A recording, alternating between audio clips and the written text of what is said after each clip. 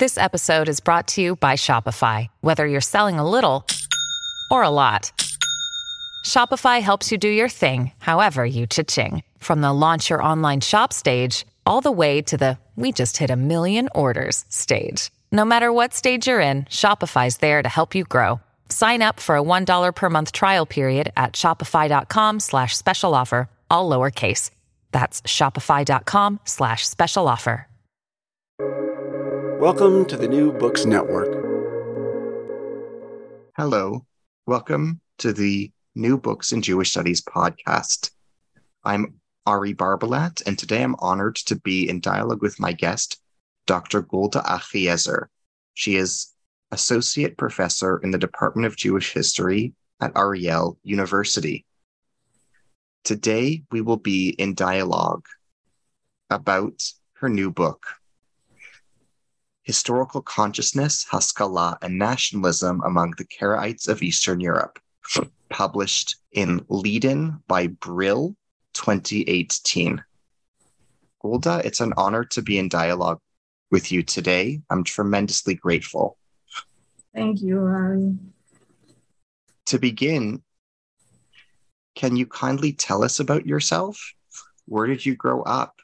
What events in your life inspired the scholarship you would engage in as an adult? I grew up in Moscow in a period of Brezhnev's stagnation.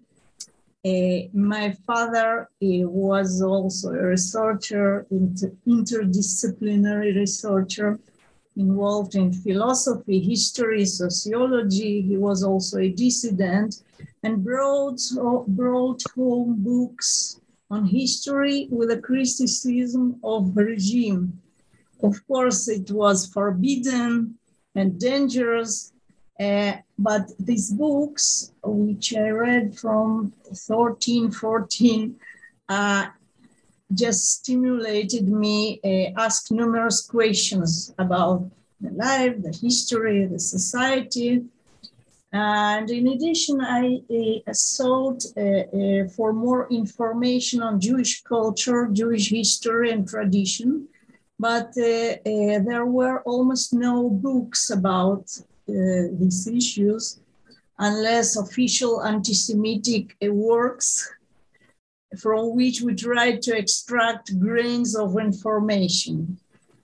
And at the age of 14, I met a group of Jews who studied Hebrew in underground, and I joined them.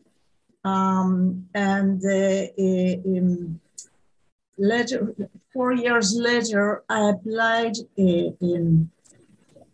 submitted an application to immigrate to Israel.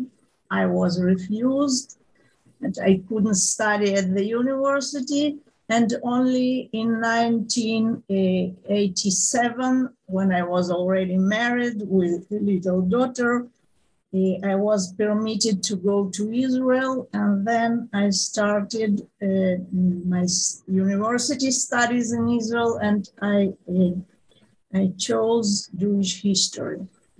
What inspired your interest in the Karaites? It was an expedition organized in 1997 by Ben-Zvi Institute for the study of Jewish communities in the East in Jerusalem. I was then a student, and our purpose was to investigate the Karaite roots in the Crimea. We went to the Crimea and we wanted to investigate the possible Khazar roots of Karaites, as it was claimed by Ehud Yaari, who was Israeli journalist and a popular Israeli television personality, who produced documentary series, The Khazar Kingdom. Surprisingly, we encountered in the Crimea an opposition of the local Karaites. They wanted us to leave the place. They told us that they wouldn't allow us to research Karaites if we consider them Jews and not Turkic people. Although, in fact, there is no any connection between the Karaites and Khazars or other Turkic people. I just face a phenomenon of a quite arbitrary construction of identity and historical memory, which wasn't backed by any documental evidence. And this made me to overthink how to research such a phenomenon. Just in this period, some solid scholars told me that this is quite accepted today to write history without using primary sources or documents. This is a postmodernistic approach that every perception or idea is rather a narrative. The facts themselves or history documents are the result of a author's construction or researcher's construction. Everyone has its own narrative, and all the narratives are equal. And there is no difference between history and fiction, as Hayden White claimed, as the both are the product of imagination. I saw this approach as canceling the foundations of historical research. In this same period, there are many archives and libraries in the former USSR, including Karite collections, were opened for researchers. And this was an unprecedented challenge to discover many interesting things instead of narratives.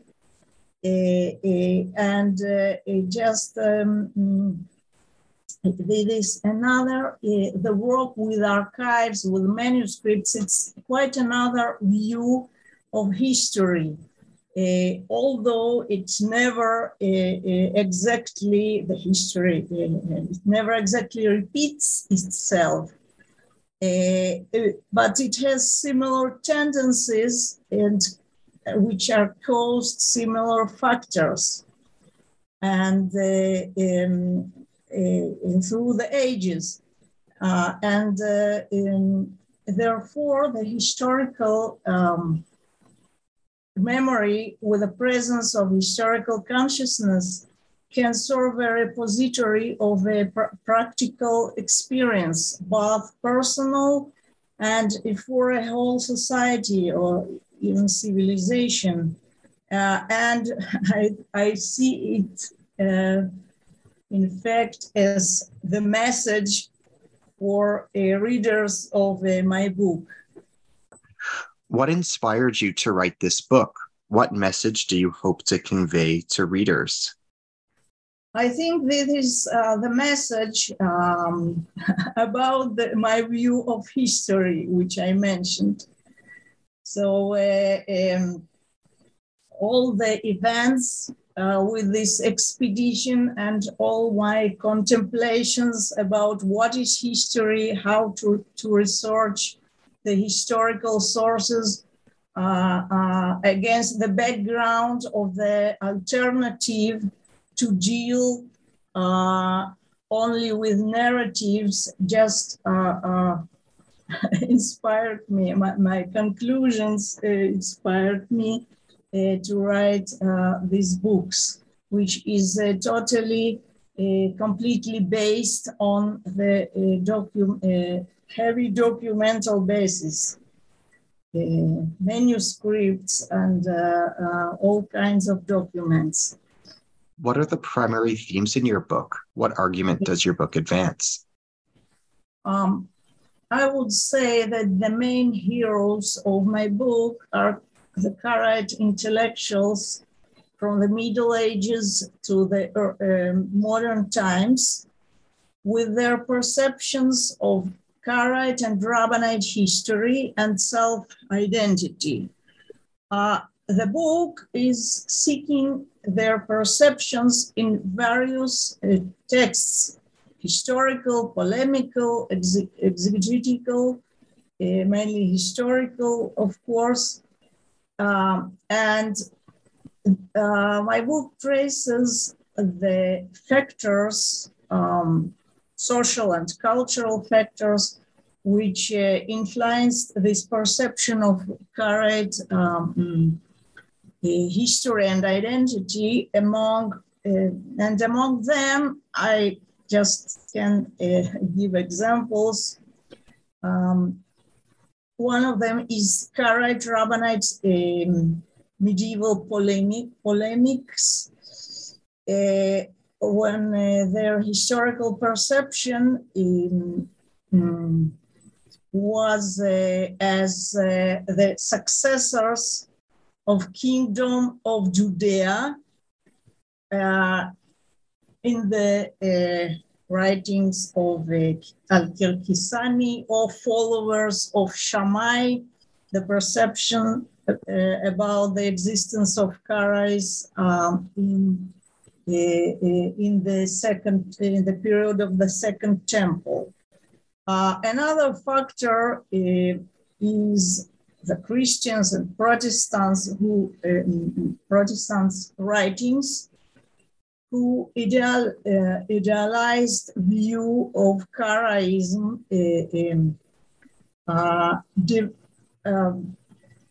this influenced on Karaite writings in the 17th, 18th centuries when they developed anti-rabbinic line, which they found in Protestant writings. Another factor is a Haskalah movement in the 19th century, spawned modern historical research that served Karaites as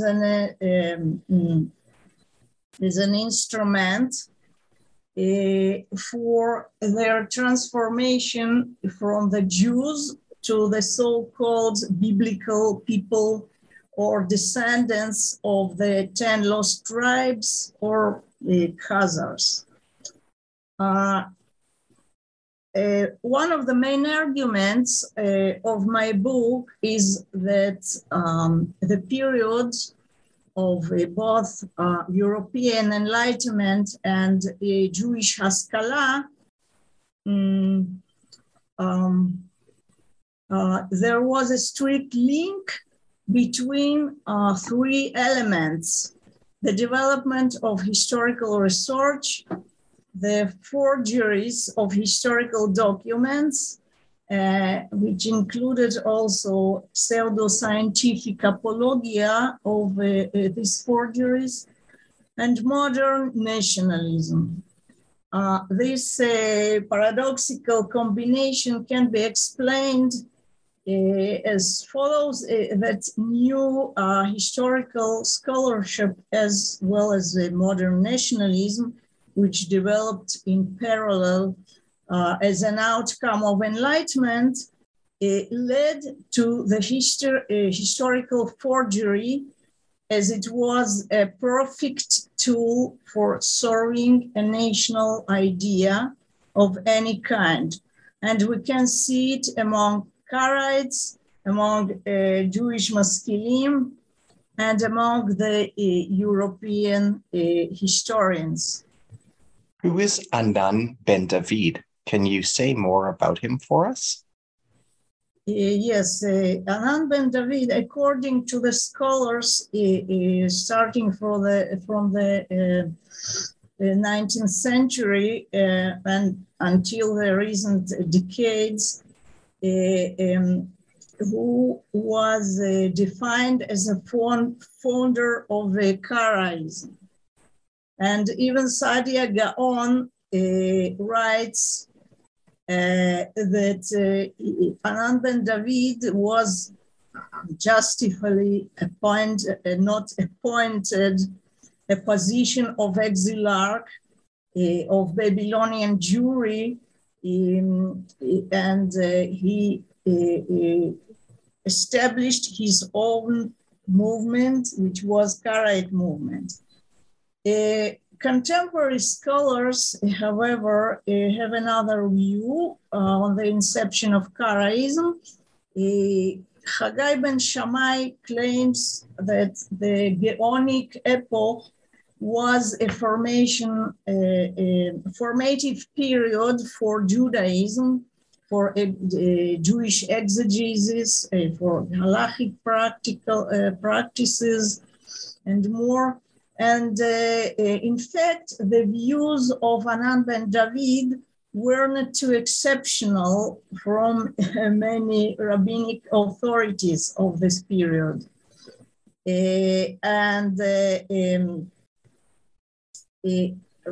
Therefore, most of the contemporary scholars consider Hanan's movement as a separate one from Karaism, which took form about 150 years after Hanan. And just some principles of his teaching were later adopted by the Karaite movement. The Karaism itself begins in the late 9th century, after the first Karaite scholars of the 9th century, Benjamin Havendi, and especially after Al-Kirkisani, Yaqub Al-Kirkisani, who initially represents in his book of Lights and Watchtowers quite coherent Karaite tradition of exegesis, halacha, and even Karaite history. According to him, all heresies,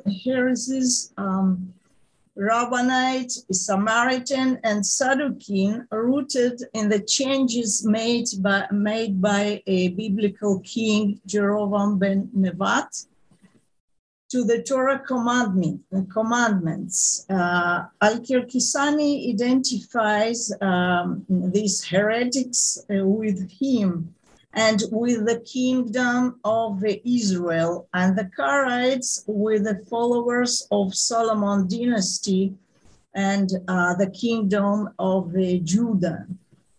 We can see in Kirkisani's book both anti-Rabbinite polemics and at the same time historicization of the Bible, and even a struggle for the history, whose history and historical memory is right. And this phenomena is quite widespread in the medieval Karaite literature. I would like to add that interconfessional polemics started with Saadia Gaon was a highly significant factor in the systematic development and formation of the Karaite religious principles through forming their arguments based on scriptural analysis. These polemics brought to the development of multifarious apologetic literature in subsequent periods of Karaite history. In addition, these polemics resulted the crystallizations of two competing entities, the Rabbanites and the Karaites, with a separate identity and separate historical consciousness. What is your book's contribution to the history of religions? Karaism, from its inception, defined the oral tradition, I mean Mishnah and Talmud, as a false and arbitrary invention of the rabbis, and rejected the legitimacy of its transmission. And in spite of the specific features of Karaism, we can see in the wider context of a comparative religious phenomena, can see it as we can see a common paradigm to various religions, the search for balance between oral and written traditions. The contradiction between proponents of oral tradition and its opponents usually includes attempts of the former to substantiate its divine source and represent the oral tradition as a complementary part of the major canonical written text. This position encounters usually radical scripturalism. It is a strict adherence to the body of scripture and its literal meaning as a sole canonical basis of faith and law. In fact, scripturalism is a reaction to the growing influence on the oral of the oral tradition, its authorities, and its institutions. We can see it in Islam. We find a controversy between Shiis and Sunnis on the authenticity of a Sunni oral tradition. And we can see also Christian controversy between Catholics and Protestants. And their polemics also includes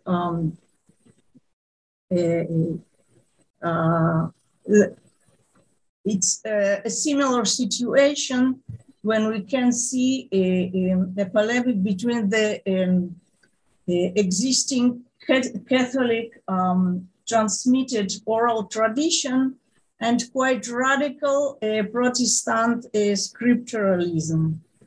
And in practice, we see in Karaite case, we can see it in fact, in all these cases, that over time, scripturalism gradually deviates from the chosen course and creates its own transmitted tradition, adjusting their teaching to some vital social and intellectual needs, while keeping the original principles of scripturalism as an ideal. Can you outline the history of the further spread of Karaism? Yes, the golden age of Karaism in Jerusalem, which was an important cultural center. It existed from the late 9th and until the end of the 11th century, when the city was conquered by Crusaders who massacred its Jewish population. This center produced very important works, mostly in Arabic, on theology, exegesis, halakha, grammar, by Karaite sages such as Yefet Ben Eli, Yosef al-Basir, Abu al-Faraj Harun, and many others. And Jerusalem Karaites define themselves as mourners of Zion, who marked by ascetic practices and special liturgy, associated with the Messianic redemption. They called other Jews to come to Jerusalem. It was a pure Karaite idea in order to bring Messianic times and rebuild the temple. And they saw the Rabbanites as an impediment for redemption for their unwillingness to come to Jerusalem. Karaite communities appeared in Egypt and in Byzantium in the 10th century at least, and the Byzantine leaders came, community leaders, intellectuals, came to study under Jerusalemite teachers, sages. One of them was Tobias ben Moses, who went to Jerusalem and after that was involved in a project of translation of the sages' works into Hebrew in order to make them available to Byzantine Greek-speaking Karaites. And according to Tzvi Corey's opinion, for ideological motives, the Hebraization of a Byzantine Karaism. Other Karaite communities appeared in the North Africa, and during the 13th century, we find evidences about Karaite communities in the Crimean Peninsula, and some of the Crimean Karaites later immigrate in 14th or 15th century to the Poland and Lithuania. How much is known of Karaite literature in the medieval and early modern periods? Hanan ben David claimed, search well in the Torah and don't rely on my opinion. This appeal for individual interpretations adopted by early Karaites, and this gave an impetus to the individual creativity in the Karaite Bible exegesis. The researcher Meira Pollack also emphasizes that Karaite scholars developed in this period Pshat exegesis in parallel with the Rabbinite scholars from Islamic lands and Spain. As such, the use of the Pshat, which was the main exegetic method of Karaites, created a wide common ground of Karaites with Spanish and later Sephardic scholars. Therefore, we find that the Karaites from the late Middle Ages made an ample use of Rabbinite Spanish literature, especially Ibn Ezra, Maimonides, Bechai ibn Pakuda, and many others. And the Karaites were focusing on the scriptures. They had quite a solid basis in the knowledge of Hebrew and its grammar. The knowledge of Hebrew was one of their principles of faith. And it regarded a condition for the correct understanding of the Torah and its laws. Therefore, they also use the works of Rabbinite grammarians such as Judah ibn Yuj, Radak, and others. The Karaites developed in the Islamicate world and Byzantium. Therefore, it was opened for even adopted Rabbinite or tradition, which included secular sciences, especially astronomy and philosophy. And if we look Karaite bookshelf, we find there such books as A Spirit of Grace, the basic principles of sciences, Midrash HaChochma, which was the 13th century first Jewish encyclopedia written in Spain. Intentions of the philosophers on Aristotle by the Muslim philosopher Al-Ghazali in Hebrew translations, and many other scientific books. Among the most known Karaite poets, I can mention Moshe Dari from Egypt, who lived in 12th, 13th century, and Caleb Afendopoulos from Constantinople, who was a very prolific poet who composed many secular poems, which he dedicated, for instance, for his wife or for Rabbinite exiles from Spain, from Lithuania, and many others. During the 17th, 18th centuries, we find numerous historical chronicles written by Karaites of the Crimea, where they depict local wars, natural disasters, the events in Jewish communities, ethnic conflicts, taxations, prices, and many other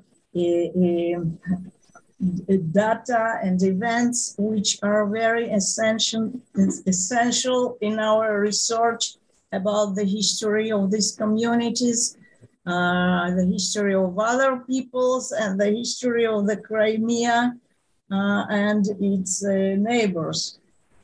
In Eastern Europe, the Karaites write poetry also in a Turkic Kipchak language, which they brought from the Crimea. And they continue use this language as both as a spoken and literary language until the 20th century. In the period of Haskalah, there is many poets and authors, both in the Crimea and in Lithuania and Poland. One of the Crimean poets is Eliyahu Kazaz, who also was a famous Karaite enlightener, pedagogue, Judah Savuskan, and many others. Aaron Katik, who wrote in Russian, and a Tatar Karaite ethnolect, the head of the local community, writes poems, plays, short satiric stories, and sometimes in the spirit of the Russian realism, uncovering the problems in the Karaite society. I can mention also about the study of Kabbalah by Karaites, which is quite an interesting issue. Sure, please. It's pretty a commonplace among the researchers that Karaites, unlike Rabbinites, were never involved neither in mystical practices nor in the Kabbalah studies. However, today, according to the existing manuscripts, we see that these practices were quite widespread, both among the common people and within a scholarly class. And about the Kabbalah studies, the most prominent Kabbalist was Simcha Yitzchak ben Moshe Lutsky, who lived in Lutsk, today this Ukraine, in the 18th century, related to the Crimea, who wrote numerous books in exegesis, halacha, astronomy. He propagated Kabbalah study among Karaites, as he saw it as a part of a common Jewish heritage given to Moses on the Mount Sinai. In his book, Livnata Sapir, Lutsky presents his view on the history of Kabbalistic tradition, as well as its main concepts, especially the Kabbalah of Ari, Rabbi Yitzhak Luria. And he refers exclusively, of course, to the rabbinite authors such as Ibn Ezra, Nachmanides, Yitzhak Arama, Moshe Cordovero, Chaim Vital, and of course, Yitzhak Luria, and Sefer Yetzirah, Sefer Zohar, the book of Zohar. And he even criticizes Maimonides for his restrained position towards Kabbalah. Although, according to Lutsky's claim, Maimonides had read the book of Zohar. But he didn't use this opportunity. For Lutsky, Kabbalah was a true Torah wisdom. Unlike philosophy, he writes, he compares philosophy with even with adulterous women. Lutsky writes that hundreds of Lithuanian Karaites scholars in the 16th and 17th centuries were involved both in the theoretical and practical Kabbalah. Also, we don't have any confirmation about it except some texts of Kabbalah which can be found in Karaite private libraries. Lutsky saw himself as the last transmitter of Kabbalah teaching in his generation. How did Christian Hebraism construct and remember the Karaites? Christian, yes. In fact, the Protestant scholars were pioneers of Karaite studies during the 17th, 18th centuries. And their interests found its expression in contacts, correspondence, and the collecting of Karaite manuscripts. This interest was triggered by polemics between Catholics and Protestants. The Protestants saw the Karaite case and their conflict with Rabbinite Judaism as a historical analogy of the controversy between the Catholics and Protestants.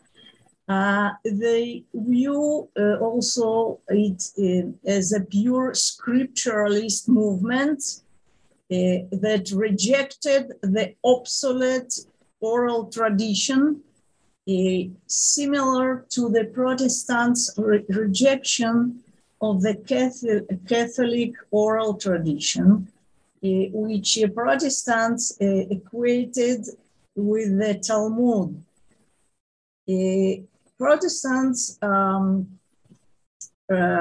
believed that the researching of the Karaite original Judaism, they saw it as original, would help them understand the processes that Christianity had undergone from its inception to until the Reformation, and to correct the distortions brought by Catholic Church. I will give an example. Jacob Trigland, a professor of Semitic studies at Leiden University, asked questions the Karaites about the origins of the Karaism and about the differences between them and Rabbinite Judaism. And one of the contemporary Karaite sages, Mordechai ben Nisan, wrote the book Dod Mordechai as an answer to Trigland's questions.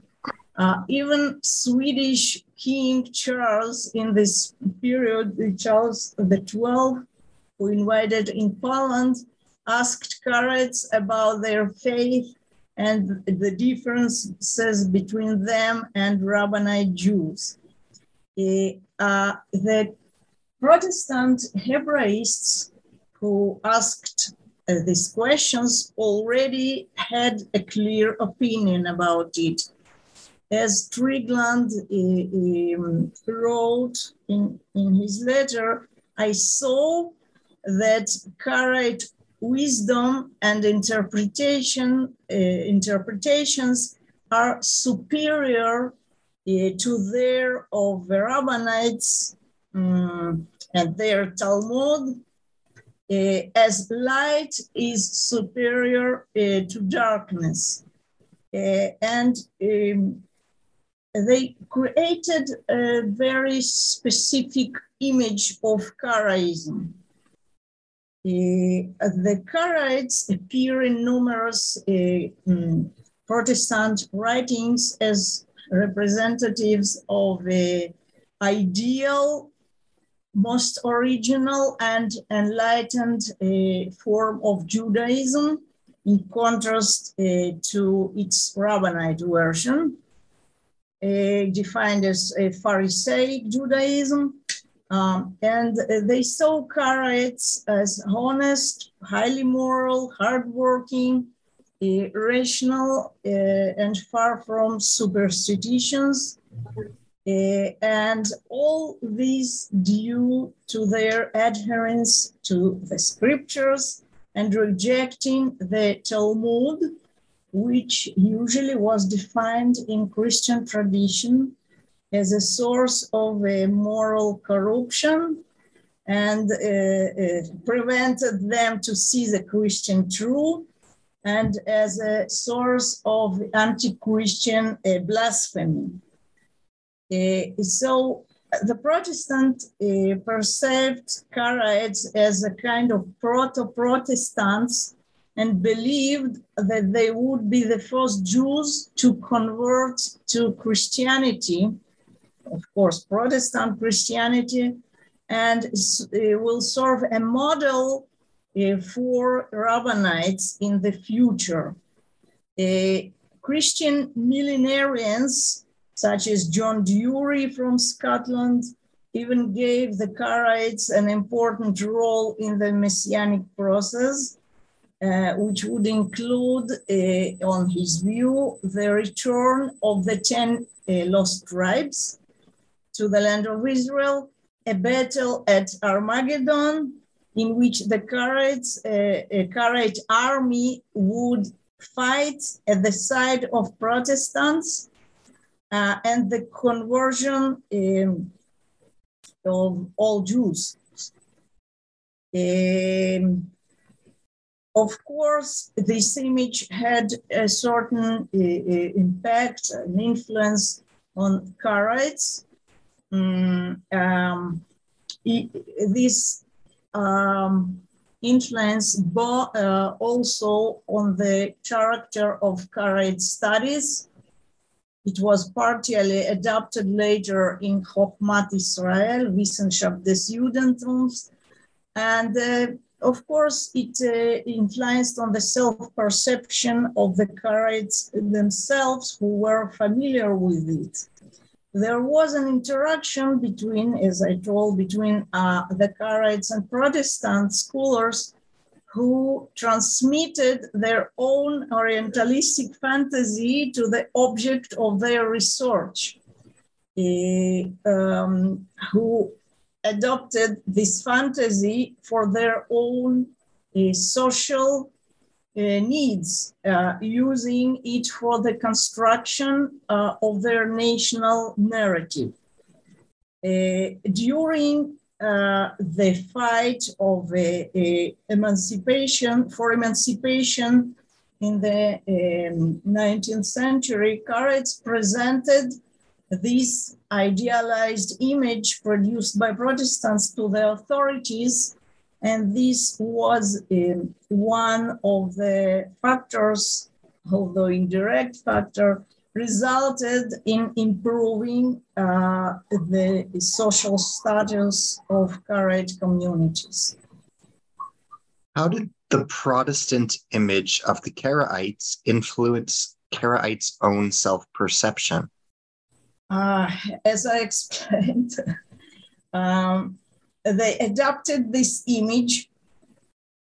They used it for receiving civil rights, and it also impacted on their relationship with rabbinites.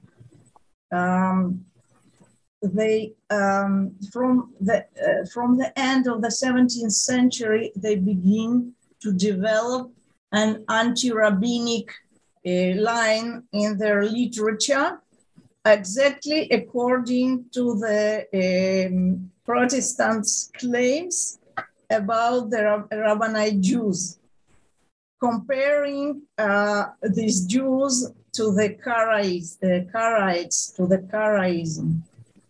And using, in fact, the Protestant terminology. What was the Chokhmat Israel movement in Europe of the early 19th century? Who were its primary scholarly luminaries? How did they perceive and regard the Karaites? Chokhmat Israel, Wissenschaft des Judentums, or academic Jewish studies, appear in the first decades of the 19th century in Germany. Its researchers applied the modern methods in the study of philology, Jewish history, grammar, and more. Jewish studies, in addition to the pure academic purposes, served a vehicle for the improvement of the legal status of the German and European Jews.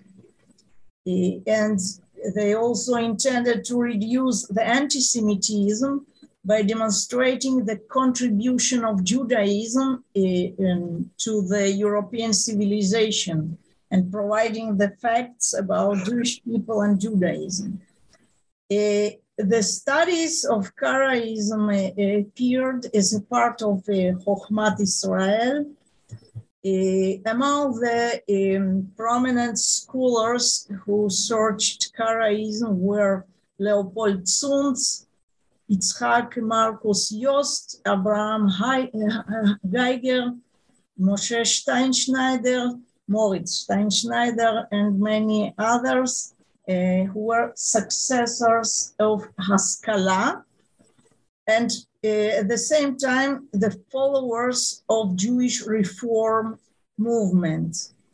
These researchers, like Protestants, who were seeking new pure form of Christianity, anticipated the modern renewed form of Judaism and the returning to the scriptural roots. They perceived the movements of Anan ben David as a rebellion against Talmudic authority associated with distorted interpretations and obsolete laws. But if the Christianity saw the Talmud as a source of moral corruption and blasphemy against Christianity, also preventing from Jews the conversion, the Jewish maskilim, especially reformers, saw Karaism, the Talmud as a factor that prevented the Jews from enlightenment, from modernization, and causing a narrow-mindedness.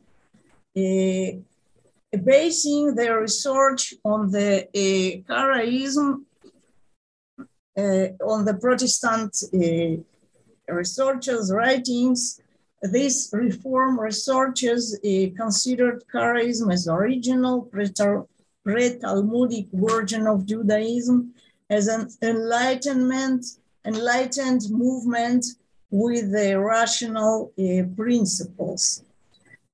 Jewish studies, Chochmat Israel, appears also in the Russian Empire in 1840s, and it is quite similar in their attitude toward Karaites. Also, we can find idealization and even romanticization of Karaites. Among these scholars were Avraham Ber Gottlober, Ephraim Deinard, Avraham Harkavi, Daniel Wolson, Simcha Pinsker, and many others, as there were Karaite communities in Eastern Europe. Maskilic scholars viewed the study of Karaism as of a special importance, and they felt responsibility as the elder brothers of the Karaites to assist their younger brothers, both in dissemination of the ideas of Haskalah among them and preserving and investigating the Karaite heritage, considering it as a part of common Jewish legacy. Moreover, many of these Russian, East European maskilim even sought the unification between the two groups under a banner of Haskalah.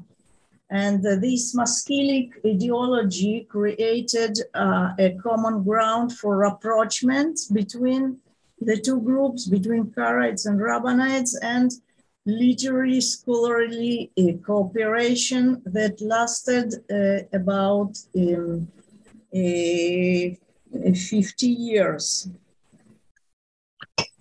What were the similarities and differences in worldview between Karaite maskilim and Rabbinite maskilim?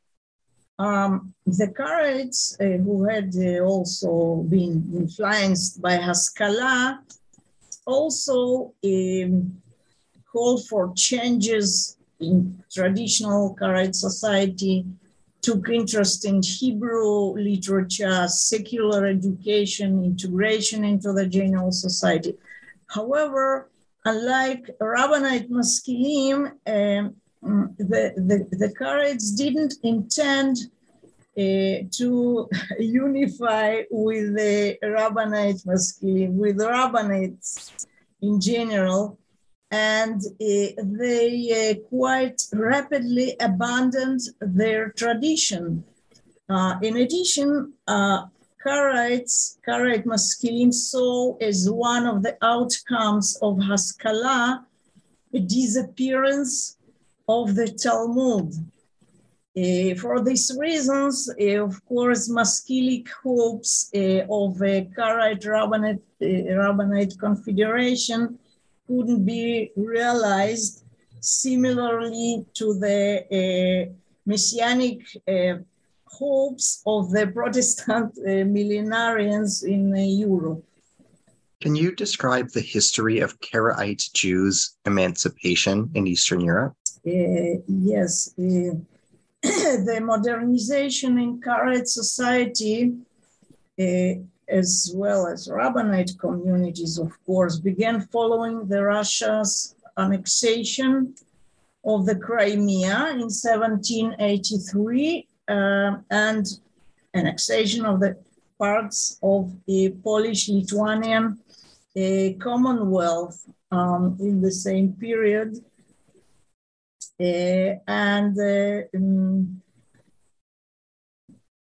Really dramatic changes occurred under the Russian as well as Austrian rule, which annexed also Eastern Galicia. This annexation affected Karaite legal status and the sense of their identity. Following the annexation of the Crimea, the Karaites appealed to Tsarist officials with requests to be distinguished from the Rabbinites. In 1795, the Karaite delegation from the Crimea appeared to St. Petersburg and obtained from Empress Catherine II an exemption from the double tax imposed on all the Jews of the empire, a right to purchase real estate and other privileges.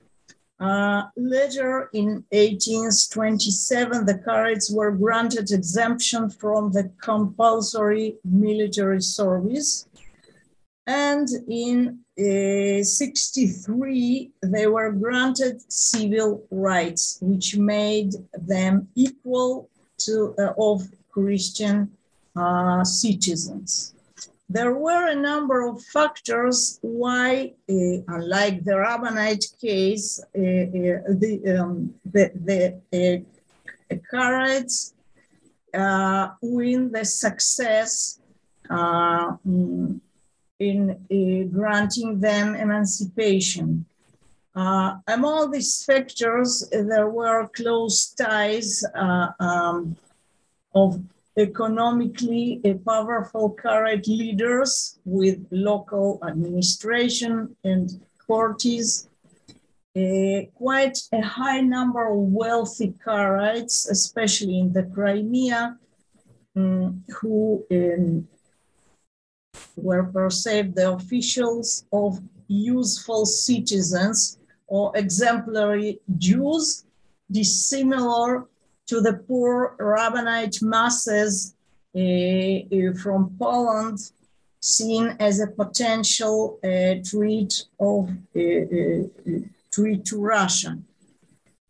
The small size of Karaite community also was a significant factor. There were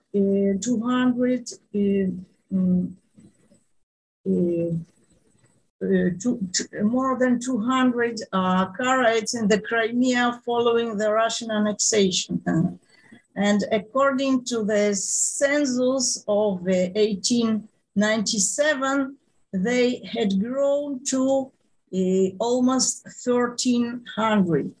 In contrast, in the same year, the Rabbinite population in the Russian Empire numbered 5,215,000. But the most important factor was the creating a new Karaite image distinct from that of Rabbinites, which this image was created by Karaite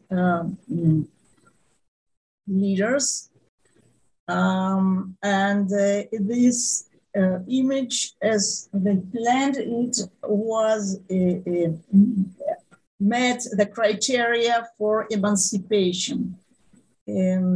These leaders, such as Mordechai Sultansky and Avram Firkovich,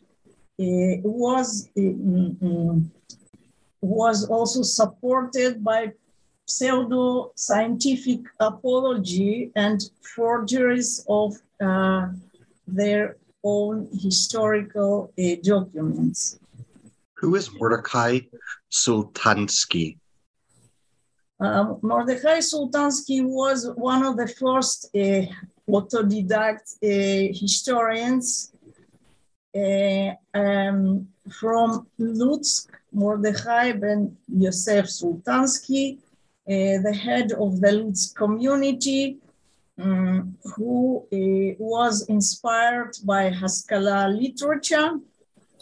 He composed his major work, Zecher Tzadikim, Memory of the Just, after the visit of the Tsar Nicholas I and his retinue to the Crimea, to Fut-Calais, the city, the previous Karaite center, traditional Karaite center, in 1837. And during this visit, the guests asked Karaite community leaders and members on the history of Karaite settlement in the Crimea and about their literature, prominent historical figures, and other questions, and anyone could not answer them. This was very awkward situation, but this gave Sultansky an impetus to write a new Karaite history, which intended to be an instrument for promoting the civil rights. So this Sultansky book aimed to demonstrating the allegedly special relations between Karaites and Christians. He claims that during the history, all the Christian authorities granted the Karaites special rights. As an example, he wrote about the Crusaders, their conquest of Jerusalem, which, as we know, ended with the massacres of all Jewish population. But according to Sultansky, Baldwin, the first Crusader king of Jerusalem, claimed that Karaites were not in Jerusalem during the second temple, and they didn't hurt Christians. Intend that they didn't take part in the crucifixion of Jews, and they are honest and righteous people. Sultansky further argued that due to Baldwin's love to Karaites, he granted them residence charters in Europe and in the Crimea. Of course, there is no any historical evidence about such facts. Sultansky's writings suggested such a historical narrative as the rescue of Byzantine Emperor Constantine V by Rav Sangari. Rav Sangari, this is a character called Haver in Judah Halevi's book Kuzari. This Haver converted the Khazar king to Judaism. But in Sultansky's book, Sangari converted the Khazar king to Karaism, not to Rabbinate Judaism. Wow. And in addition, he met the Russian prince Vladimir the Great of Kiev. We see that here we can see here an attempt to incorporate Karaite history into the Christian and especially the Russian one.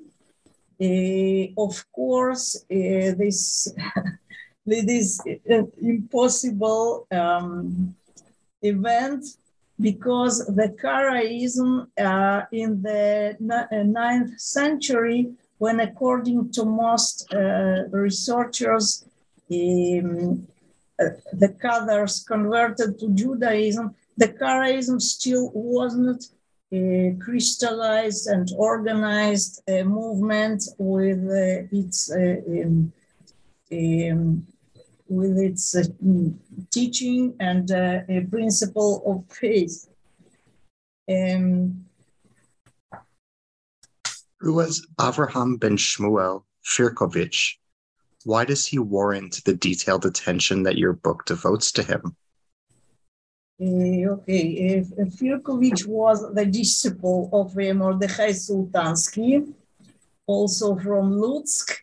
He was a public figure, a leader of Karaite community, and an ardent collector of ancient Jewish manuscripts, whose collections were considered and are considered among the largest in the world.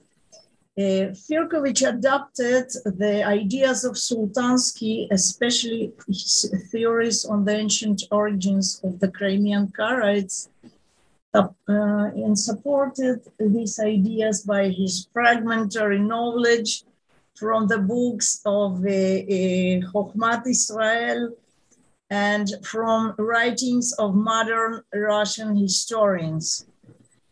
Firkovich in 1822 relocated to the Crimea and later started a series of expeditions in the Crimea and Caucasus, supported by the authorities and initiated by the general governor Mikhail Vorontsov,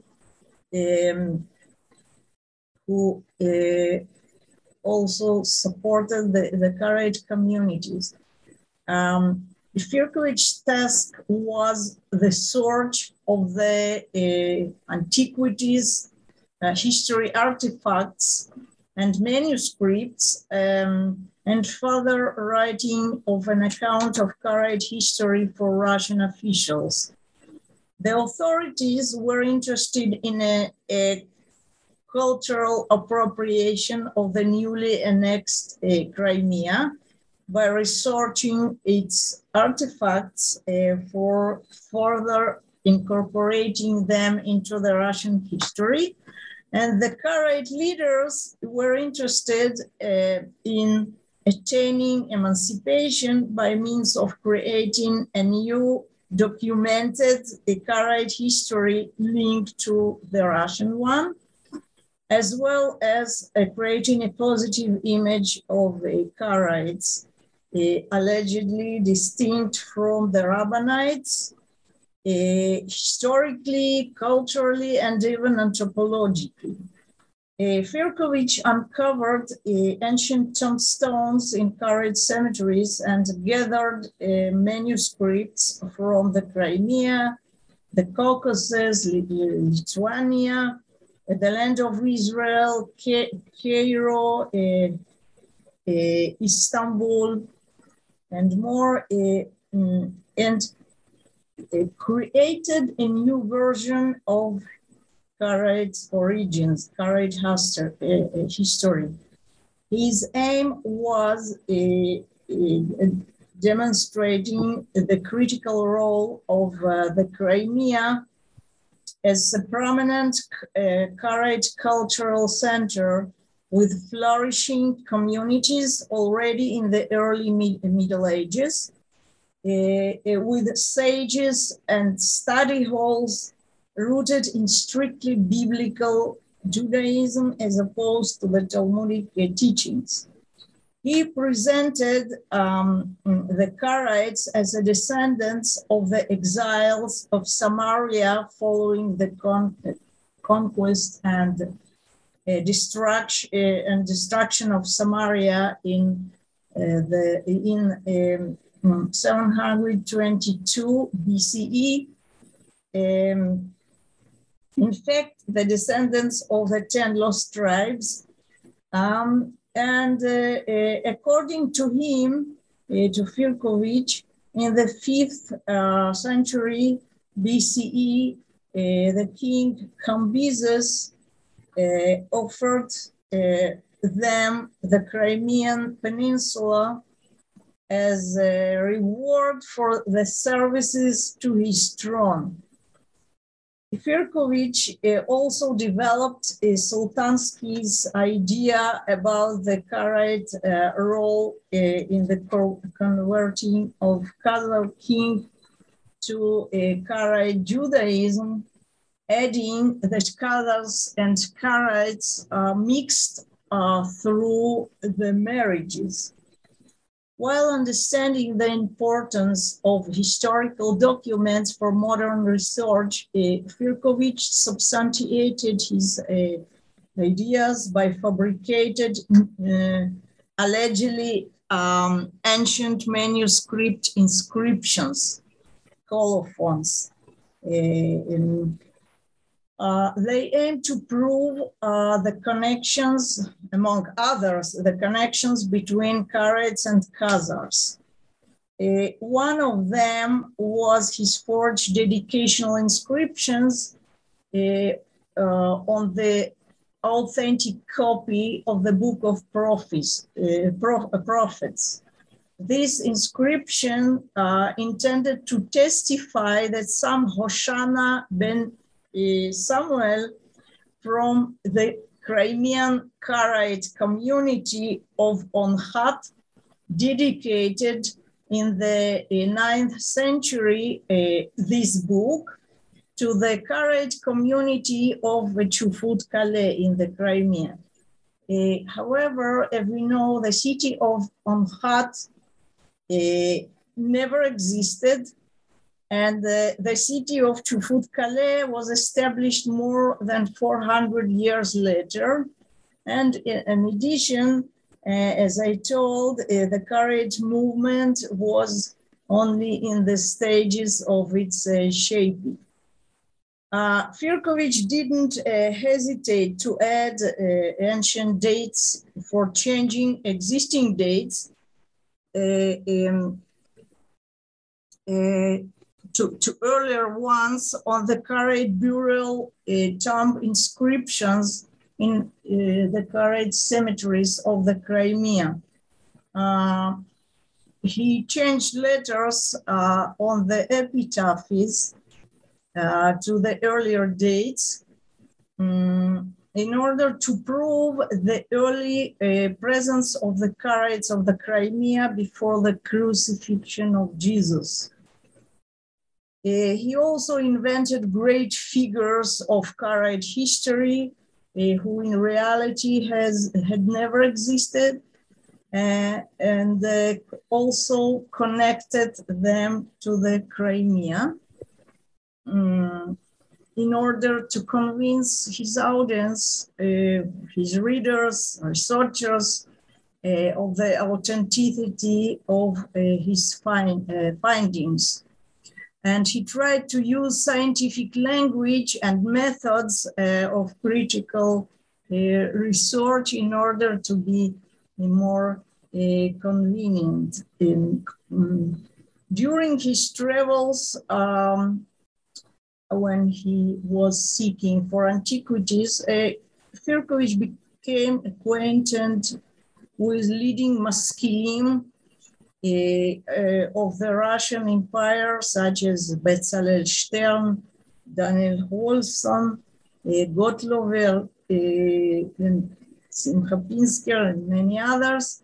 Some of them mentored him in working with historical documents and setting forth his ideas, as well as promoting his publications in Maskilic periodicals such as HaKarmel, HaMagid, HaMelitz, Zion.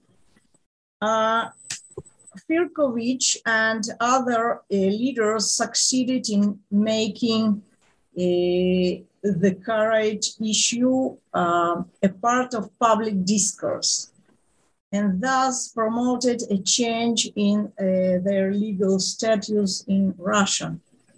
At the same time, Firkovich laid the foundations for Judaization and assimilation of his community that rapidly occurred from 1990s and during the first decades of the 20th century.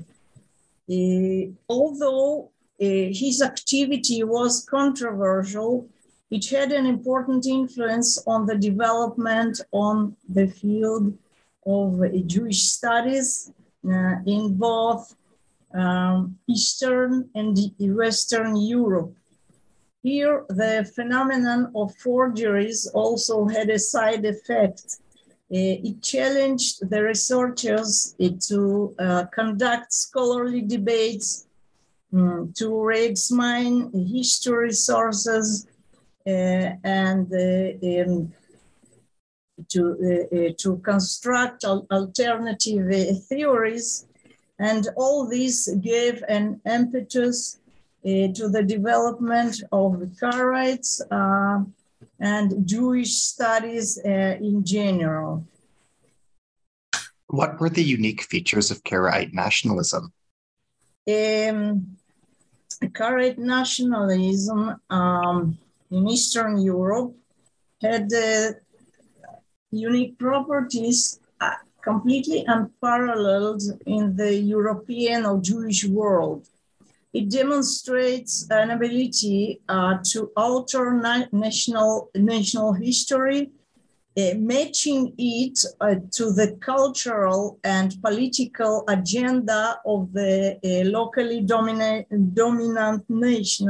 nation, be they Russians, Poles, Ruthenians, or Turkic people, at the same time detaching themselves from Judaism.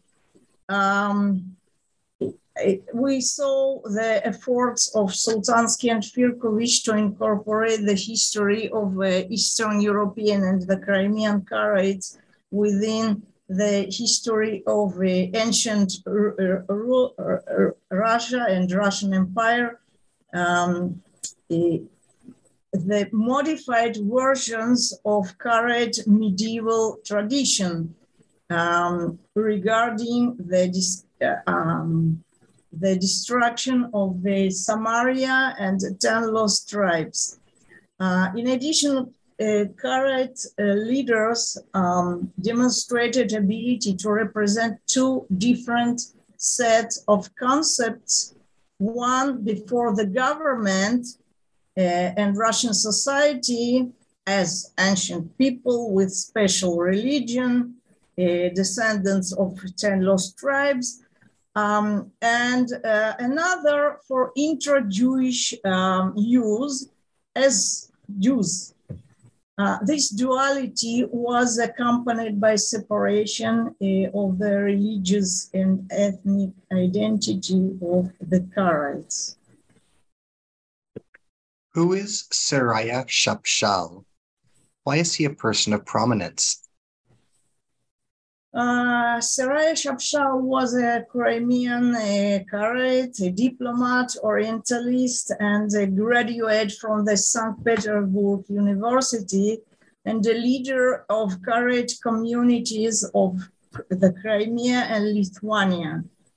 He was a proponent of the Khazar and Turkic origins the theory of the Khazar and Turkic origins of the Karaites, and he almost totally Turkified the Eastern European Karaites during the 20th century.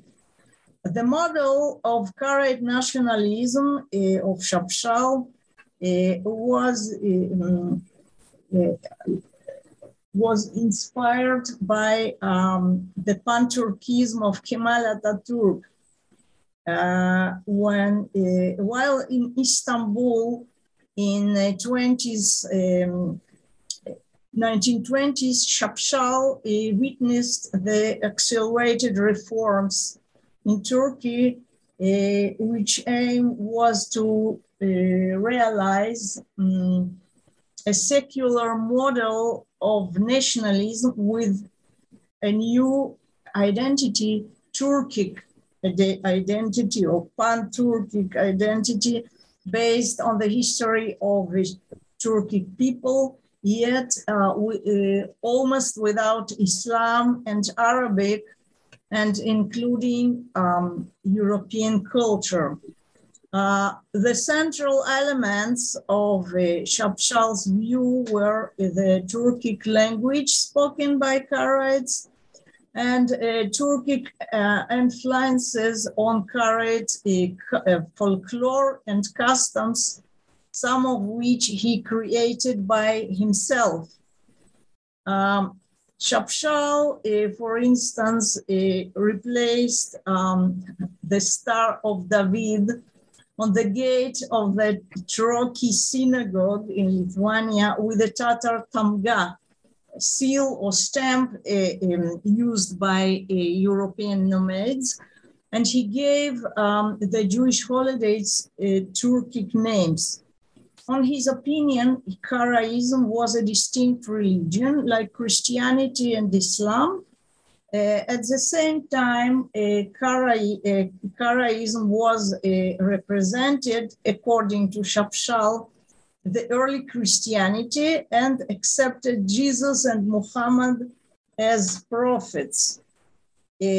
According to him, the remnants of pagan beliefs, including the belief in two gods, the bad god and the good gods, and pagan practices that allegedly survived among Karaites were the proof of their affinity with Turkic people, Khazars especially, and the lack of connection of Karaites to the Rabbanite Jews.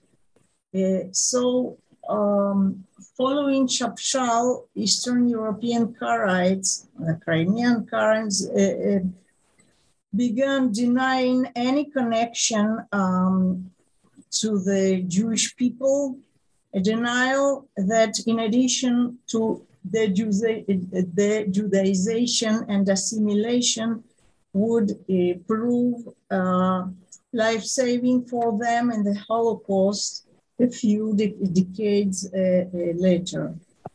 As we bring our dialogue to a close, what do you hope that listeners got out of our dialogue today?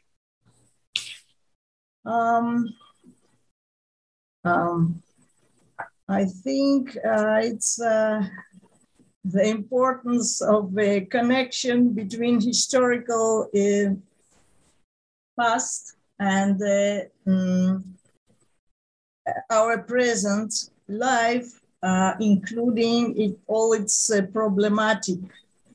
An important Russian researcher, scholar, Mikhail Bakhtin, precisely expressed it as follows: we level at the other culture, at the past, new questions that it never asked itself, and it replies to us.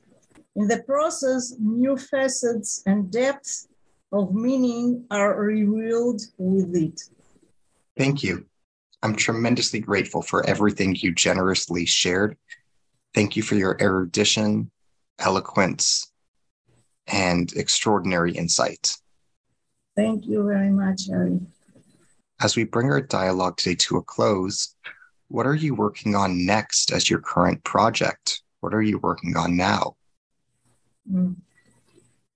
Recently, I have been working a lot with manuscripts from 14th, 16th centuries from the Black Sea regions and Mediterranean, trying to reconstruct cultural life of this time, the ties between the communities, and to trace the transmission of texts between Karaite and Rabbinite communities. Another project which I would like to start is a book on various patterns of the Haskalah in the Russian Empire in comparative perspective between Ashkenazim, Karaites, Bukharan Jews, and Mountain Jews. Wow. That sounds amazing. That sounds like a marvelous idea and a marvelous initiative. Thank you. I wish you the very best of luck in that project. And I can hardly thank you enough for everything that I and our listeners have learned from you during the course of our dialogue today. This has been a genuine blessing. Thank you very much, Harry. As we bring our dialogue today to a close, I am your host on the New Books Network, Ari Barbalat. Today, we have been discussing the new book by Golda Akhiezer, Historical Consciousness, Haskalah, and Nationalism Among the Karaites of Eastern Europe, published in Leiden by Brill Publishers, 2018. Golda Akhiezer is Associate Professor of Jewish History at Ariel University in Israel. Thank you.